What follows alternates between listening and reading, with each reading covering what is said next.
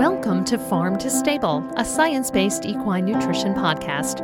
I'm your host, Dr. Nettie Liebert. I'm a lifelong horse person and professional equine nutritionist with the goal of helping horses and their humans create balanced diets to set them up for success, no matter what age, discipline, or circumstance.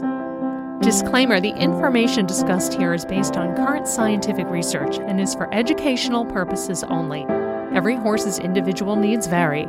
This is not a substitute for veterinary medicine or nutrition consultation.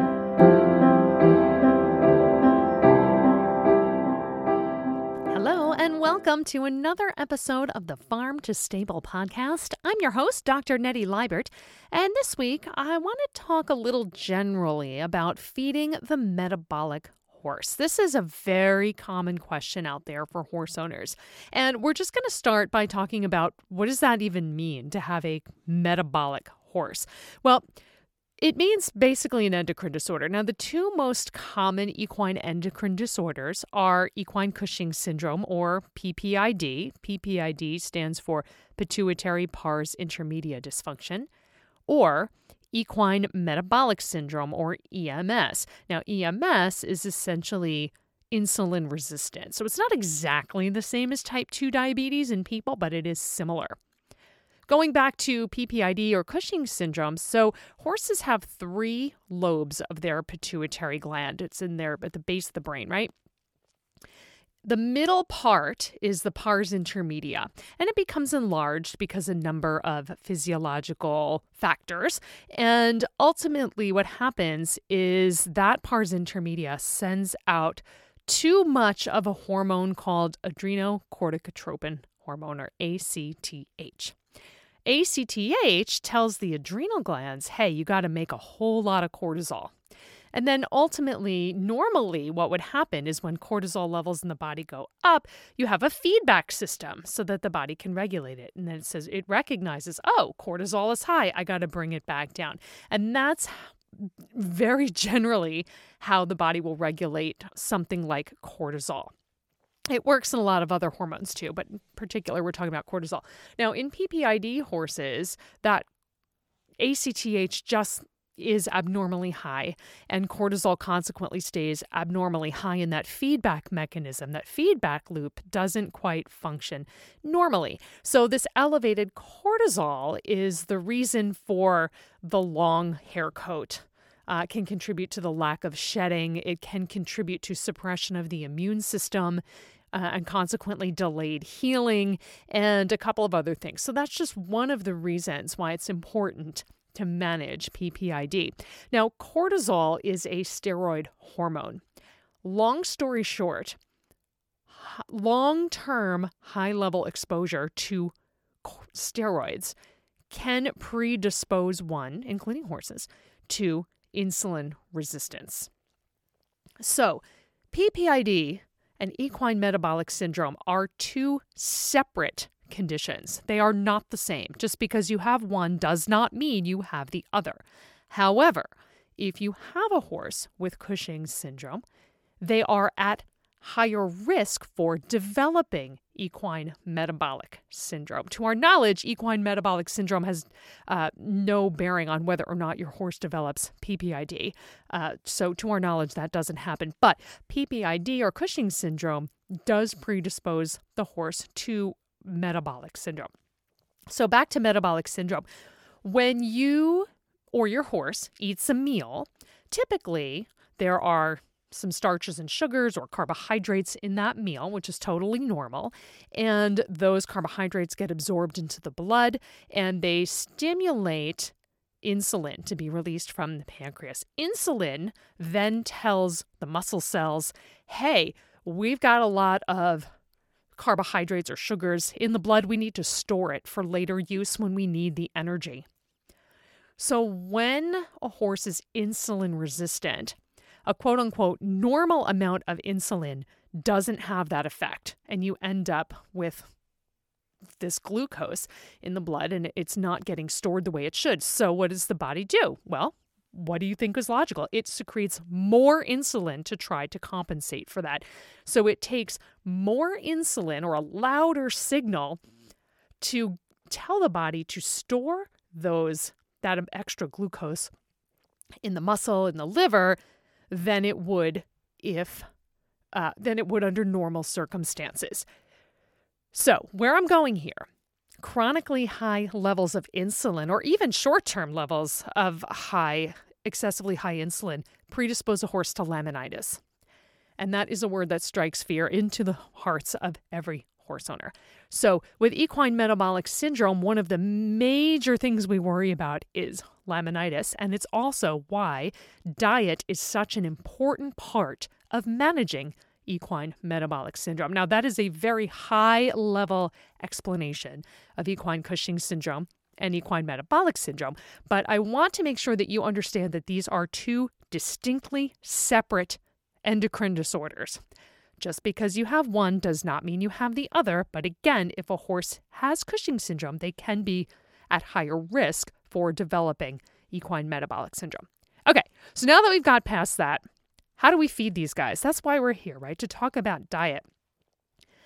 Now you might say, oh, well, they're separate conditions. Are you going to feed them separately? Well, generally speaking, I'm going to make similar recommendations for horses with either condition. Now you might be thinking, okay, Dr. Nettie, you just said that those are completely separate endocrine disorders, and they are. But either way, we want to make sure that horses with either Cushing's or metabolic syndrome or both have a limited starch and sugar content to their diet because we don't want to exacerbate that risk of metabolic syndrome or high insulin. So where are we going to start? If there are metabolic concerns, hay and forage is still the basis of the diet. And this, again, we've talked about hay analysis a lot on this program. So if you can have a hay analysis done, great. That's going to give you a lot of information for you to determine if a hay needs to be soaked or if it's okay for your horse to eat as is. And if you don't know the answer, of course, an equine nutritionist can help you. And if you're not sure, you can soak that hay. You get a big muck tub, you dunk the hay in there, submerge it, let it sit for 30 to 45 minutes with tepid water on the average. Then you dump the hay, let it drain, then you can feed it. What else? Horse still needs forage in the diet. So this also means that you're probably going to have to put a grazing muzzle on your horse if you have access to pasture. Like, wait a second, you just said my horse needs forage. Yes, but the starch and sugar content of grass varies, and there's a lot of variables. It's time of year, it's where you live, the variety of grass that your horse has in their pasture. In some areas in the Northeast, you might see things like fescue or even timothy, even brome grass. In the Southeast, you might see coastal Bermuda. So these grass varieties are going to vary according to where you live. And if you have a beautiful sunny day and it's nice and bright and the temperature's great and the plant is going to use that sunlight for photosynthesis. And the plant's use of photosynthesis is to make plant sugars so that the plant has enough energy to grow and thrive. At night, when the sun goes down, the plant's got to use up that stored energy. If it's really cold, the plant is going to kind of not shut down its metabolism completely, but it's going to hold on to those sugars because it just doesn't continue to metabolize as much in the cold. So if you have a beautiful, warm, bright, sunny day and a really cold night, that's a risk factor for those grasses having high concentrations of sugar. Okay, so keep that in mind for your metabolic horse. That's one reason why we're always going to tell you, put a grazing muzzle on your metabolic horse. With hay, you can control it a little more because you can get an analysis. If you don't have one, you can soak it to make sure you're removing at least some of those starches and sugars, and you have a little bit more control over the carbohydrate content going into your horse. So I hope that makes sense. Now, that may mean that you have to hang a hay net, even in a pasture, or you have to go out and make sure your horse has the appropriate amount of hay a couple times during the day, but it's doable. It doesn't mean that your horse should stand in a stall and be prevented from having turnout at all. Absolutely not. Ideally for that horse, a dry lot is great because they get their turnout and you don't have to worry about overconsumption of grass. Now, whether or not that horse who has a metabolic issue is overweight, underweight, or at the perfect weight is also going to dictate the type of diet that is recommended. So for an overweight horse, which is another risk factor for equine metabolic syndrome, it doesn't mean that if you have an overweight horse, they automatically have equine metabolic syndrome. It just means that they are at risk for it. Then your horse probably needs a controlled amount of hay, about 1.5% to 2% of their body weight per day, and definitely a ration balancer. Probably does not need any grain concentrate or any other source of calories, but definitely needs that ration balancer for the protein, vitamins, and minerals. If you have a horse who has a metabolic condition and is underweight, you might be thinking, what do I do if I can't feed him a grain?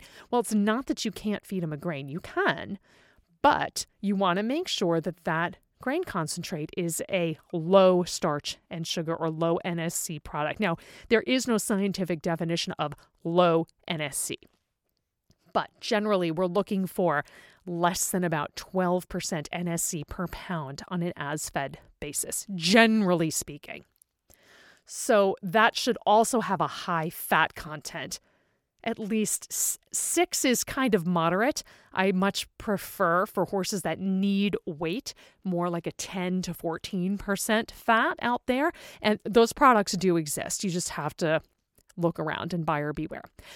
Or a fat supplement, something as simple as vegetable oil. A cup of vegetable oil is roughly about 1,900 calories as you and I think about them. So in a horse that needs 22,000 calories a day to maintain their weight, 1 cup of oil is quite a bit without a lot of bulk to the ration. It's liquid, so you're not adding any carbohydrates, but you're adding a lot of calories. So that's one option.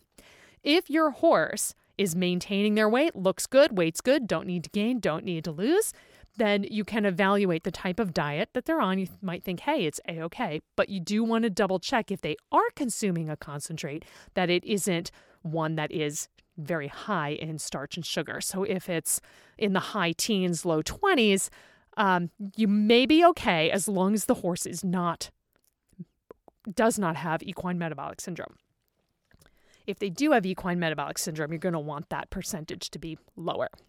So I know that's a little bit confusing, so if you want to play that back, in general, we're trying to limit the starch and sugars of these metabolic horses. So tips to do that: soaking hay, grazing muzzles, low starch and sugar concentrate if needed, probably definitely a ration balancer. Again, so each horse's individual needs are going to vary, can't say that enough, but generally speaking, those are some high-level recommendations. So what about other feeding solutions? Starting with your hay, moderate quality, right? I generally recommend avoiding alfalfa. I do not think alfalfa is evil. I do not think alfalfa is bad for horses at all. However, alfalfa does tend to be higher in calories, and it does tend to be higher in starch and sugar. It's not always, and you do not know without an analysis. But if alfalfa is all you have access to, and there are places, certainly in the western United States, where that is the primary forage source, it's okay. Don't panic. One of the things you can do is soak it. Again, if you have tap cool water, about 60, 65 degrees, and you submerge it and you soak it and you drain it, that will definitely help remove some of those carbohydrates. I already talked about controlled starch and sugar concentrates if needed. Even better, if you have to, even with a low starch and sugar concentrate for these metabolic horses, if you can feed multiple small meals, that is ideal, as opposed to either feeding just once a day, which I don't ever recommend, or twice a day. So if you have a horse who, again, needs calories or is underweight and you're feeding a concentrate, if you can feed 3 meals per day, even 4 meals per day. And I understand in boarding situations, sometimes that's a challenge, but in most boarding situations, I find it's usually reasonable to work in a third meal, whether it's a lunch or at night check or something like that. And the reason is you're lowering, even with a controlled carbohydrate feed, you're just lowering the load the horse is consuming at once. So you're spreading out what they're eating over a longer period of time. So you're less likely to get a big spike in insulin. Hope that makes sense. These horses still have their vitamin, mineral, protein needs. I always say that. So if your horse is not getting any concentrate, we need the ration balancer. If they're only getting a little bit of concentrate or they're getting a lot of fat, they definitely want that ration balancer. And if you are feeding fat, you're going to want to supplement some good quality vitamin E.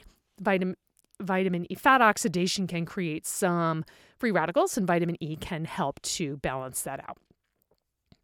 So that was a lot to take in. So in summary, just to remind you, each horse is an individual. If your veterinarian tells you, oh, your horse's blood work came back and, they're metabolic, the only way, the way to diagnose Cushing's disease or PPID, the ideal way to do it is with something called the TRH stim test. That's thyrotropin releasing hormone stimulation test. Your vet will know what that means. And it's a series of 2 blood tests and an injection of TRH. To truly diagnose metabolic syndrome, the gold standard is something called the oral sugar test, which is not that different in horses than it is in people. Essentially, you take a blood sample, baseline, after the horse has not eaten a concentrate meal. So after an overnight fast, they can have hay. And then based on their body weight, you give them a dose. Here in the United States, we use Caro syrup. In other parts of the world, there are other sugar solutions available, but we'll use Caro syrup here in the United States. And then you wait an hour and you take a blood test, and then you wait another 30 minutes and you take another blood test. Your vet sends it to the lab, and then you get a report back on glucose and insulin numbers. And based on those, you can determine if your horse is insulin resistant or not. You can also do that test based on the actual meal that they eat. So you could take your baseline blood sample, feed them their normal meal, wait 60 minutes, take the blood again, and then another 30 minutes. So you can, and that's actually an even better way to do it, because then you can determine if the diet your horse is getting is appropriate for their condition. So for those things, you're going to talk to your vet about either an oral sugar test or a TRH stim test for diagnostic purposes. Generally, if you have a horse over the age of 15, I think most vets are typically doing that test. If not, or you're not sure, ask them. But remember, it's not just an old horse disease. When it comes to Cushing's disease, it is much more common in older horses, but young horses are not immune. A friend of mine has a 10-year-old warm blood, and he has Cushing's disease. So it's not out of the question. Not as common, but it does happen. Now, equine metabolic syndrome, again, does not discriminate against age, breed, type, region of the world that you're in at all. So talk to your vet if you are unsure or if you need help. And then when you need help with the diet, reach out to an equine nutritionist. That's why we're here. So I know I just threw a whole lot at you. And if you have questions, you can reach out to me at equinenutritionphd@yahoo.com. If you're interested in a consultation, same email address. And otherwise, I hope that you learned something today. Feel free to reach out with your comments. And of course, if you enjoyed this podcast, feel free to like and share with all of your barn friends. Thank you so much for spending a little bit of your time with me today, and we'll see you next time on Farm to Stable. Thank you for listening to the latest episode of Farm to Stable, a science-based equine nutrition podcast. Please share and subscribe if you found the content interesting, and if you have a topic you'd like to hear about, send it to equinenutritionphd@yahoo.com.